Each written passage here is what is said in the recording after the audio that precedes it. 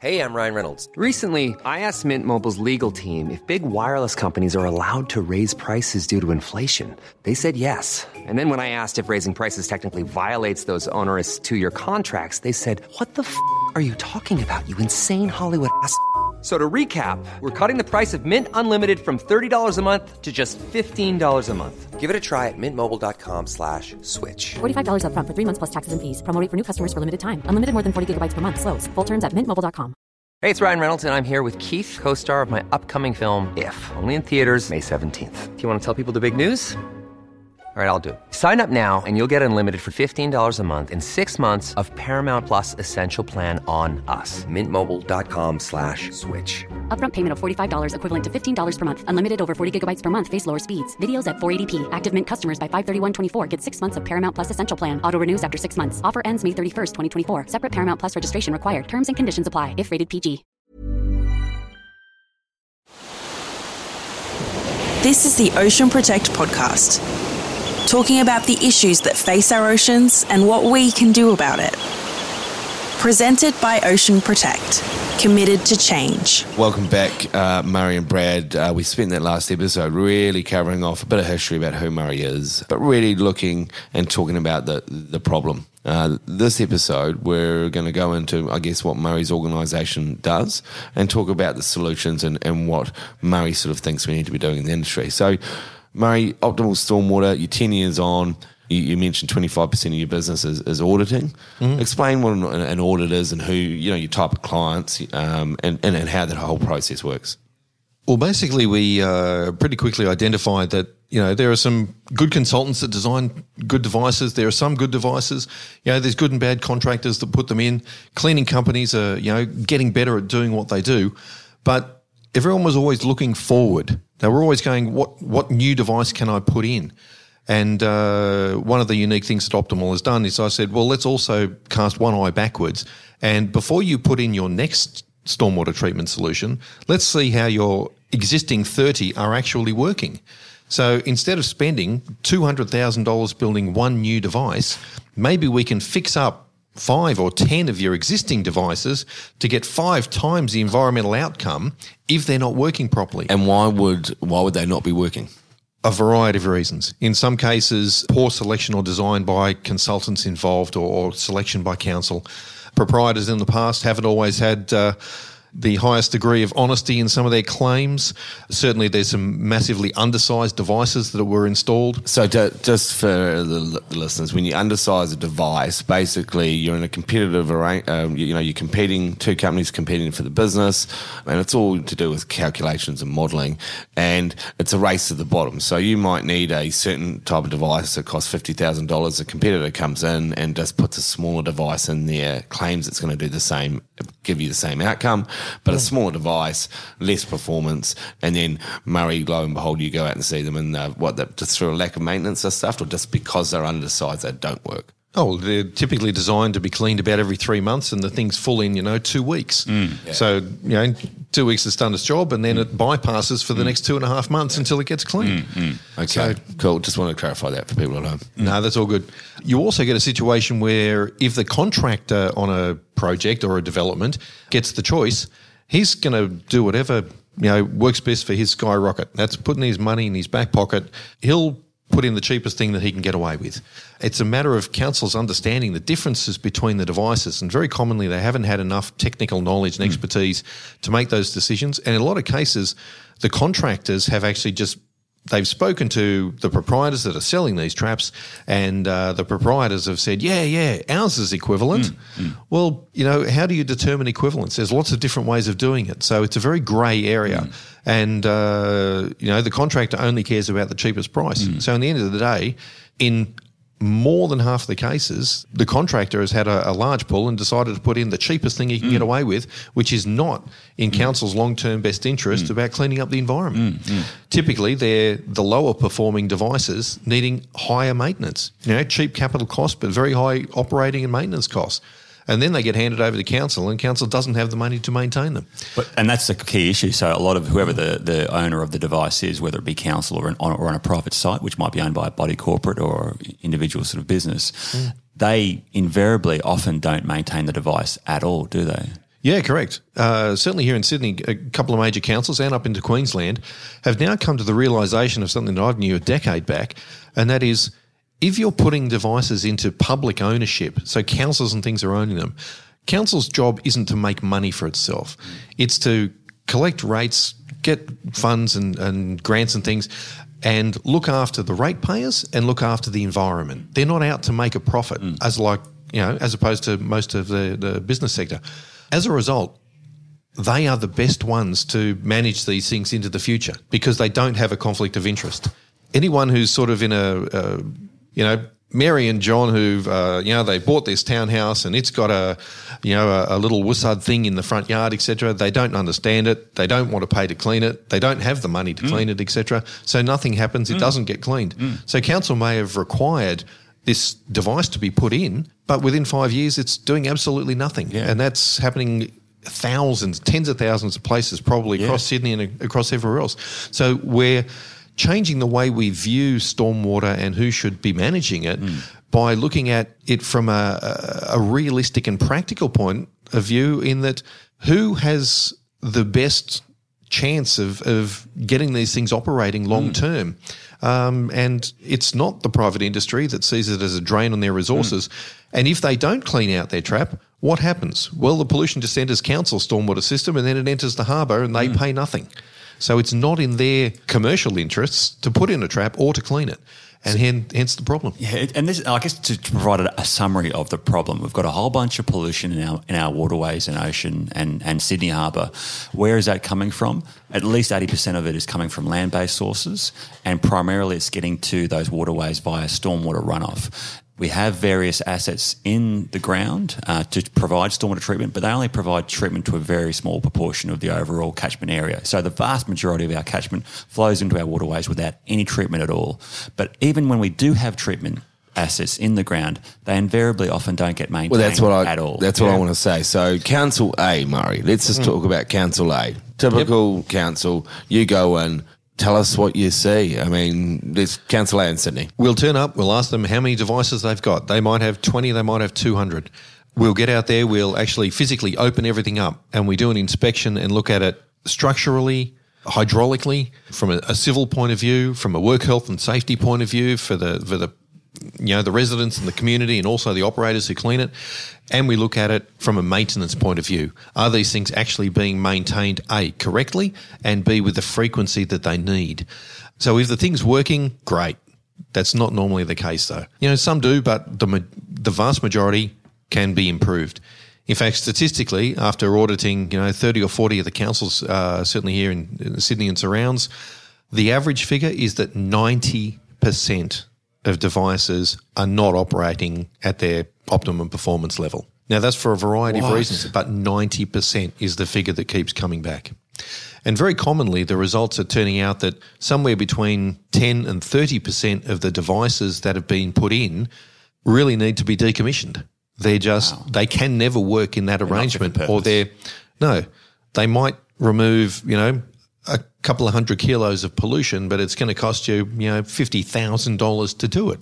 And it's unaffordable. And when you say 90% of assets aren't operating appropriately, how does that affect their treatment performance? Is it reducing their performance by, say, 50% or 80% or 20%? Yeah, look, in lots of cases, I mean, it may be as simple as the truck that needs to pull up and suck it out and give it a clean has to park, 20 metres away and run all these extra sections of hose. So to clean it out now costs an extra, $300 or $400 to achieve the same outcome. Whereas if the driveway was put closer or new access was provided, bang, it suddenly becomes cheaper to clean. And therefore, if it's cheaper to clean, you can spend the same amount of money but clean it more often. Oh, because of those then get better outcomes. Yeah, so because of those often poor aspects or poor ratings, it's either very difficult to maintain, which means you don't get maintenance happening as frequently as necessary. But obviously there must be some sort of key issues that basically mean the asset just doesn't work very well correct. at all. Look, we've seen screens damaged, a variety of screens and multiple things. The cleaning equipment can do it, large logs and things coming down the line. I've seen some amazing things getting trapped, that's a whole podcast in itself. That's a whole podcast in itself. But a couple of the big ones are pollution building up behind the screens that no one's looking at. Very commonly, you divert the like your stormwater system is designed to handle up to a 20-year storm. If you can reliably treat the flow coming off, say, only a 3-month storm, by volume, that's going to mean you're effectively treating about 95% of all the runoff coming off, because your smaller storms are a lot more frequent than your really big ones. As a result, you don't need to size for the entire pipe capacity. You don't need to be treating tens of thousands of litres a second. You can treat a couple of 100 litres a second, but your device has to work really well, and you've got to have enough room in there to store the pollution. But we find lots of problems with lids that won't open. No one's greased the lids. Simple things like that. Step irons were never installed. So now it takes an extra 20 minutes to actually get access to these things to get inside and do it. Very commonly, diversion chambers that go on your line and divert the flow for treatment. So they divert the 3-month flow into your device. It gets screened, or it gets settled, or it gets vortexed, or whatever happens to it. And then the treated flow comes back out and goes off down the pipe. The diversion chamber itself, if you don't regularly get in and assess, is there a build-up of pollution? Has a milk crate come down the line and blocked the inlet? I mean, I've seen them blocked with tree stumps and bicycles and rolls of carpet and milk crates and oil containers and all sorts of things. Wherever you've got a certain size of pipe or channel and it goes down to a smaller area, it's a chance for blockage. It needs to be on the radar to be monitored. And that's what we do. But whilst you might do that, most people don't. So most councils aren't regularly inspecting their assets. Sites in private ownership are almost never inspecting. Mate, we went out these to the assets. site the other day and I didn't go out, photos. And a contractor has piped in the sewer into the storm filter. Oh, just Sewage. And storm filter is the type of device that we have for the listeners. We've found 3 in the last 3 months. So sewage directly entering the stormwater system. Some contractors gone, bugger, I'll just put it. And that's a really interesting point. Guys, this is underground infrastructure that is vital to protect, or to adequately protect our creeks, rivers and oceans. And we just don't maintain it, or we do a piss poor job of doing it. If that was the air conditioning unit at Government House in Canberra, it would be fixed pretty bloody quickly, wouldn't it? Hell yeah. Yeah, exactly. So, Murray's going out for councils. I mean, you've even told me before that some councils don't even know where they've got them. They don't even know where location-wise. Look, of all the audits we've done, more than 50%, we've found devices that they didn't have on their radar. So obviously if it's not on their radar, council don't know that they actually have the assets underground, Correct. out of sight, out of mind. That's obviously getting zero maintenance. Well, one of the issues, and let's not harbour on this, is where devices get designed by a consultant, put in by a contractor as part of a subdivision or redevelopment, and then there it is, it's in the ground, but it never gets handed over to council. Or Oh, dear. it gets handed over in the paperwork for the project. It never makes it through to the maintenance department at the council. So they don't know about these things. They find them years later when they're blocked and stinking and surcharging and flooding everyone. And then they go, holy crap, look at this thing in the ground.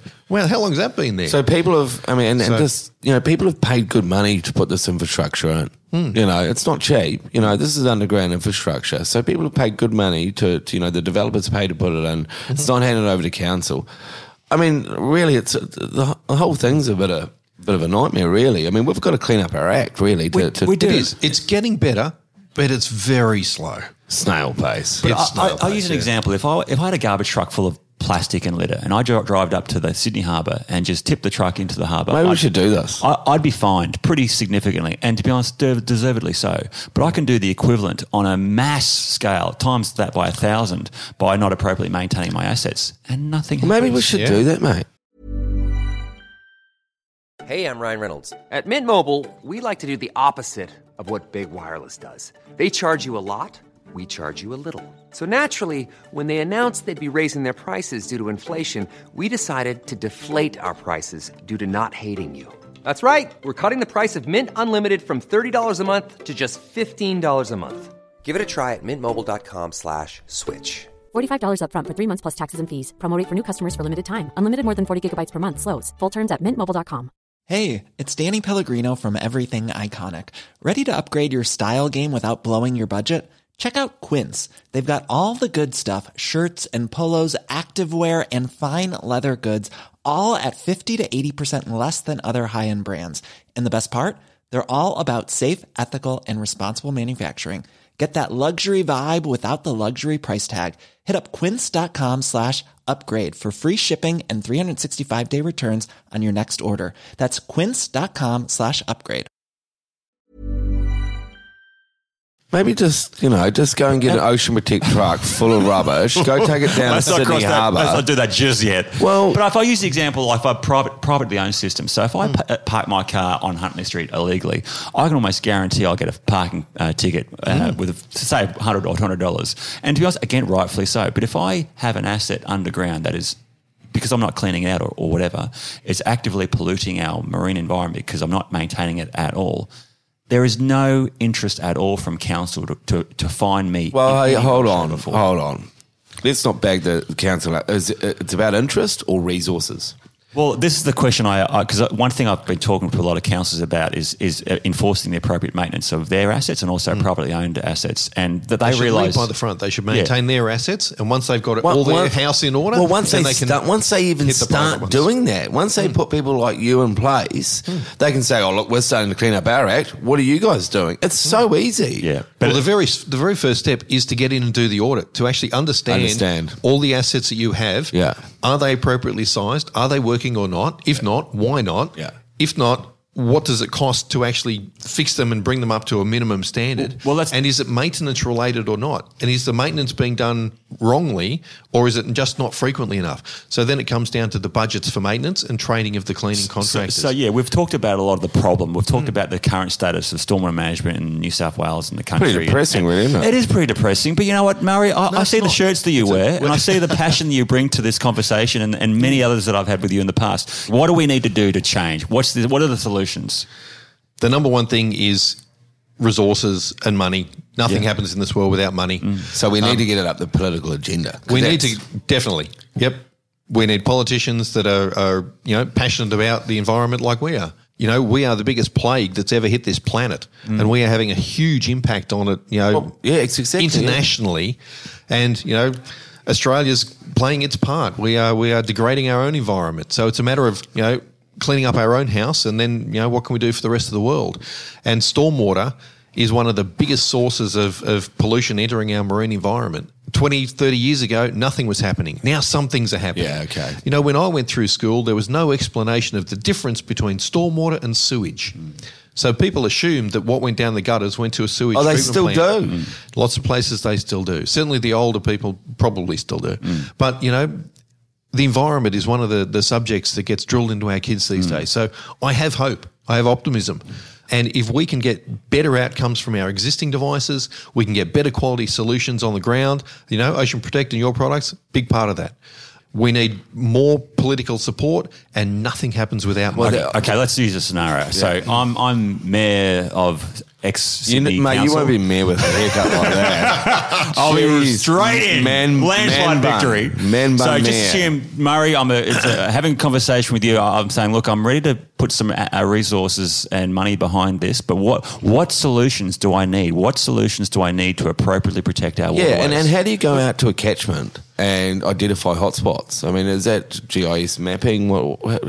Because you can throw money at anything, but you want to get your best bang for your buck. What is my best bang for your buck? Look, there's two questions there. Yeah. What do you do and where do you do it is very much look for the hotspots and the zone of influence around them. A hotspot would be, here's examples, schools, shopping centres, transport hubs such as train stations and bus stations, sporting grounds. So high volume people areas. Especially if they're all going to the football and then they all finish at the football and they eat their pies and they drink their drinks and they drop them on the ground. The zone of influence is how long does it take you to drink your drink or eat your hamburger and then drop the litter on the ground. And then when you actually look at the zone of influence around these places, it's because people are typically walking, it's not that far. And then it's a matter of looking at appropriate treatment. So you can have additional bins. You can do street sweeping. There are pit traps that can sort of minimise the stuff that gets into the system. And then you can look at gross pollution control, and then you can look at finer pollution control.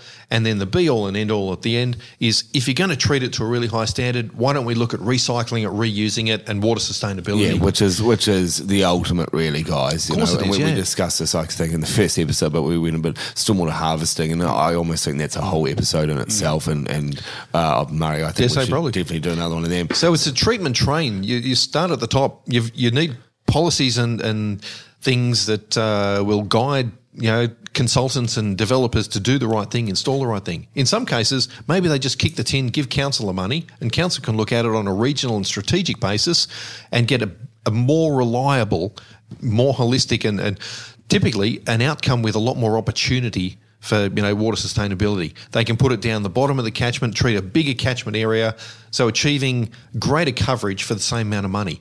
So there are lots of ways to improve it. And the industry's learning. They're just learning very slowly. So, Murray, you'd be familiar with the fact that we've actually advocated and promoted a 0 litre to ocean target for Australia, which means anything greater than 5 millimetres won't discharge to any Australian waterway by 2040. And so what that means is a whole bunch of solutions. So we're promoted, obviously, a whole bunch of education around litter reduction and at-source pollution reduction, so reverse vending machines and fines for littering and education, etc., appropriate stormwater treatment. And I'm just keen to get your thoughts on that. So we're promoting the fact that we need to be appropriately maintaining our assets, if necessary, rectify them when we've actually done an appropriate condition assessment and an audit. And then ultimately, if we do need more devices such gross pollutant traps or litter baskets, chuck them in. How realistic do you think that is? Whew. Okay. It is realistic to a degree, and I'm super stoked that you have this as a target, and I'm supporting you 120%. I think it's a fantastic initiative, and mate, if I can do anything to help you reach those targets, I'm there. Count on me. Realistically, though, there are some areas that you can't. The truth bombs. I know.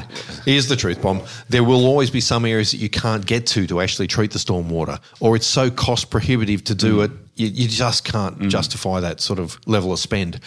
And obviously, in some cases, you've got legacy issues where council spend a lot of money on a device that doesn't actually work very well. And they're sort of, we'll have to save up. We spent $100,000 on it and doesn't work. That's because the solution that will work is $500,000. And, they've got other priorities and stuff as well. So it's about finding the money to make it all work. If you threw a whole heap of money at it, geez, you could have an awesome outcome. And that's the whole point, mate. Throw money at it. I mean, for goodness sake, we need a new airport. We just pulled down a bloody stadium because it was apparently a safety concern with people trying to get out. We're going to build another one, but we don't adequately protect our waterways and our oceans and this. If you're talking about for a council, to upgrade all your devices is going to cost $1 million. Now, to the average person out there, $1 million is a lot of money, but think about it realistically. It's one house in Sydney, and there you go. There you go. Good way to think about it. And if you can just take that $1 million and give it to someone like Optimal Stormwater, and we spend it right across the board on all the existing devices they've got, I can guarantee you to double or triple the performance of council's entire stormwater system. You see, that's the thing. It's not a huge amount of money for councils. And our target is not only throwing money at putting new ones in hotspots, but getting the old ones to, rectifying like you do. Yeah. If you do that, put some new devices in, reduce, reuse, it's an achievable target. We've got a massive goal, which seems completely out of reach. But what the advice that she gave us was you just got to break it up into little steps. First thing, in my personal opinion, we should do is just look at what we have already. Look at the existing infrastructure and just make sure that infrastructure is in appropriate condition. It's common sense. And it's being appropriately maintained. That is a small expense. I'm not calling for gazillions of dollars worth of new GPTs or anything like that. But I think it's exactly what we do, and it's not big money. No, and the benefits, the water quality benefits, like we're talking about hundreds of tons of pollution just to be prevented from flowing into Sydney Harbour alone, with a fairly small amount of investment. Again, just at making sure that let's have a look at these assets, assess their condition, and appropriately maintain them, and if necessary, potentially rectify them or fix them up a little bit further down the track. Yeah, definitely. Well, it's pretty easy, really, isn't it? Sounds good. If you actually understand what you've got in the ground, accurate information on your stormwater treatment assets, you understand their condition, you understand the problems, and then you can actually, be part of the solution for the future, which is about budgeting to implement those solutions, and then once we know what we've got, how it works, how often we have to clean it, you can then budget for the accurate cleaning. Because at the moment, the majority of local government that own all these solutions, thousands of traps around the place, don't have a good handle on how often they need to be cleaned. They've just, someone in a bean counter in, the finance section has said, you can have this much money.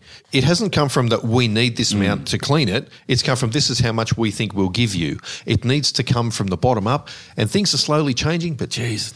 Yeah, they are. To be honest, I think they're quickly changing. I think there actually is a growing awareness around the issues of ocean pollution and with various initiatives around making that connection, making the connection of the problem to the potential source of that problem and then subsequently the potential solution. But hey, I'm not going to say who it was, but we had a response back from one of the 2,500 letters we sent out to government agencies.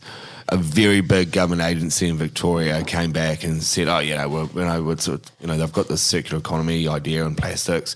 Not once are they talking about stormwater. I think he said in his letter, we've got it all sorted. We've got 6 gross pollutant traps for like the area of... It's a ginormous area. Melbourne. Yeah. Look, it'd be lovely if we didn't need stormwater pollution traps and, all of us were out of business because there was no pollution going in. But it's not going to happen. No, it's not going to happen. And there will always be, drunks wandering home and half a kebab ends up in the stormwater at 3 o'clock in the morning and dogs knock over bins and accidents happen on roads. And wind litter and, there's different cultures and different expectations. And, it doesn't matter whether you're in Bondi or Blacktown. Yeah. Eventually, it's flowing to the harbour. It's flowing to, our major harbours and our beaches and out into the Pacific Ocean. So we are having a big impact. We are. We need to change the impact and obviously reduce it as much as we can. All the way, baby. All the way, baby. Zero litter to ocean. And honestly, Murray, we are going to change. No, I am absolutely 100% confident that me, you, Jeremy, and all the other cool cats out there are going to make a massive difference to appropriately protect our waterways. Well, just on that, Murray, for anyone that's listening out there and wants to get a hold of Murray for his expertise or to have a chat or get shirt some selection. Advice. Shirt selection.